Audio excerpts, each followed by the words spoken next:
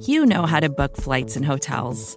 All you're missing is a tool to help you plan that unbelievable travel experience. That's why you need Viator. Book guided tours, excursions, and more in one place. There are over 300,000 travel experiences to choose from, so you can find something for everyone. And Viator offers free cancellation and 24/7 customer support for worry-free travel. Download the Viator app now and use code Viator10 for 10% off your first booking in the app. Find travel experiences for you. Do more with Viator.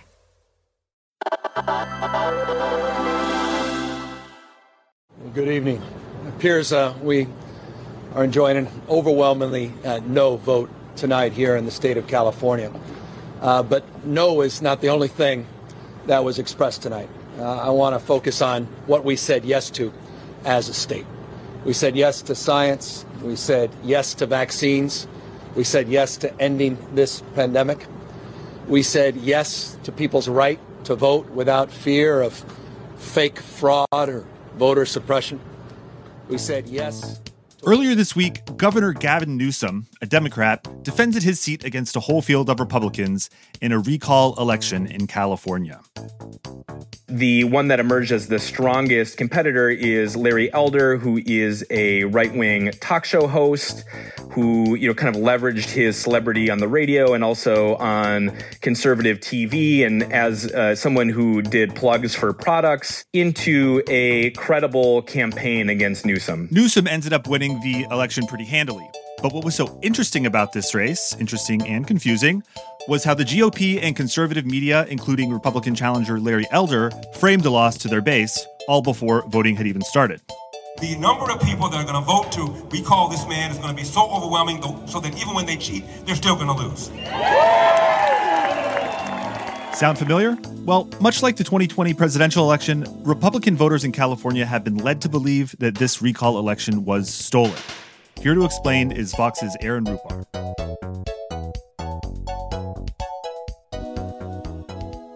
Hey, Aaron, thanks for joining us. My pleasure. Governor Newsom won the California recall election this week, but a lot of GOP manpower went into trying to cast doubt on the outcome. What were some of the tactics they used?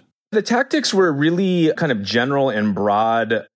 The only thing that will save Gavin Newsom is voter fraud. So as they say, stay woke, pay attention. Kind of insinuations that Democrats were trying to cheat, which, didn't have a lot of substance to them, but was kind of a play right out of the Trump 2020 playbook. Our goal is to defend the integrity of the election. We'll not allow the corruption to steal such an important election, or any election for that matter. As it turned out, the margin was so overwhelming that I haven't seen a lot of that today in terms of, claims that Elder lost because of fraud. But Republicans, whether you're talking about Fox News on Newsmax, Trump himself, or Elder himself, were kind of priming voters to buy into in the days leading up to Tuesday. So when you say they were floating allegations of fraud, was that just a kind of vague accusation, or were they casting doubt on specific components of the election system? It was really a vague accusation. There was one incident where ballots were found on a thief. More than 300 mail-in ballots for the governor's recall race were found inside a car parked at this torn 7-Eleven with a man sleeping inside of it. And there were concerns that this may have been some sort of attempt at election fraud. Everyone wants to know two questions. Why were the ballots in his vehicle? What was his intent with those ballots? And that's what we're trying to figure out. As it turned out, law enforcement officials have said that these ballots were just the product of a standard incident of mail theft. They were not, manufactured ballots or some sort of attempt at election fraud. But right-wingers kind of ran with this. Look, they're very good. The one thing they're good at is rigging elections. So I predict it's a rigged election. Let's see how it turns out. That was about as specific as it got. The term that Larry Elder himself used was shenanigans. He claimed that he, was worried about shenanigans taking place just like they did in his mind last year. But there wasn't really anything too specific behind these because California has multiple safeguards in place with mail ballots. They have signature verification. They have barcodes matched to specific voters. And so there really isn't a way to commit fraud on the scale that Republicans seem to be worried about. And as a result, when there were claims made about election fraud or suggestions that the vote would be tainted by fraud, they were quite vague. And let's talk a little bit more about the Republican candidate, Larry Elder, and Deja Vu from 2020. He set up a website, right, so that people could report allegations of voter fraud, just like Trump did? That's right. Trump could say there were X number of claims of fraud, and without vetting any of these claims, cite that as evidence that fraud occurred. And beyond that, it's also a great way for Republicans to get information from people, their emails, information that's useful to them down the line. But Elder did set up a tip line on his campaign website asking people to report any evidence that they saw of fraud. We have lawyers all set up, all ready to go to file lawsuits in a timely fashion.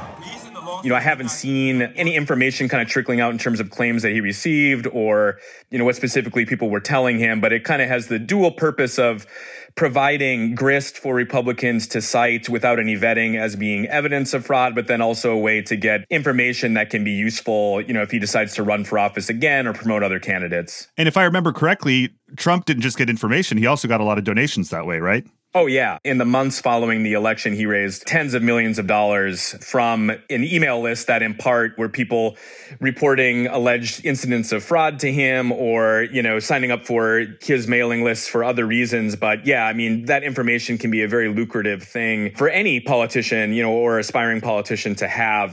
I guess time will tell if Elder ends up using his email list for a similar purpose. During his concession speech of sorts, he did tell people to stay tuned, kind of teasing a future run for public office. And so that remains to be seen. But it's worth noting here that if Elder matched up head to head against Newsom, it would have been an absolute trouncing. But, he was basically hoping in the best case scenario for him to win this recall election with about half of the support of Newsom because of the kind of unique and somewhat arcane recall procedures that California has. So I know that back in 2020, Facebook was really quick to shut down the Stop the Steal group that was central to Trump's election fraud allegations. This time around, did you see social media companies cracking down as well? Because it seems like they could have predicted that the GOP was going to try this again. I didn't see social media companies cracking down, but I think it's worth noting that Trump supporters have become much more careful in the way that they make these accusations. In the months following the 2020 election, we saw news outlets and individuals on Facebook making very specific claims about voting machines changing votes. Dominion Voting Systems is seeking $1.3 billion in its lawsuit against Rudy Giuliani. Dominion has been a target for conservatives who've made up wild claims about the company, alleging without evidence that its systems were easily manipulated. And because there was a lot of litigation from voting machine companies suing people for defamation for saying falsely that their machines flipped votes, the claims have become much more general and kind of unactionable in that sense, where instead of saying, voting machines are changing votes, now it's shenanigans with mail votes or, the election is rigged. And I think Trump supporters have become smarter about keeping their claims on a level of generalness where they're not actionable. They're not opening themselves up to litigation or to being banished by these social media companies for spreading misinformation. And so I think that the level of misinformation surrounding this California recall election was less prevalent than it was in the presidential election in 2020. But it was still notable to me that in the final weeks of the campaign, there was kind of a chorus of it in right-wing media and among right-wing politicians that I think kind of reflects how central the big lie has become for the Republican Party these days. But I think there has also been this year an evolution in how Republicans talk about these allegations of election fraud that makes it a little bit more difficult to crack down on them because, again, they're not making specific false claims. They're kind of making suggestions. And when you're suggesting things instead of making false claims, there's kind of a level of protection there that isn't there when you're basically defaming companies for flipping votes.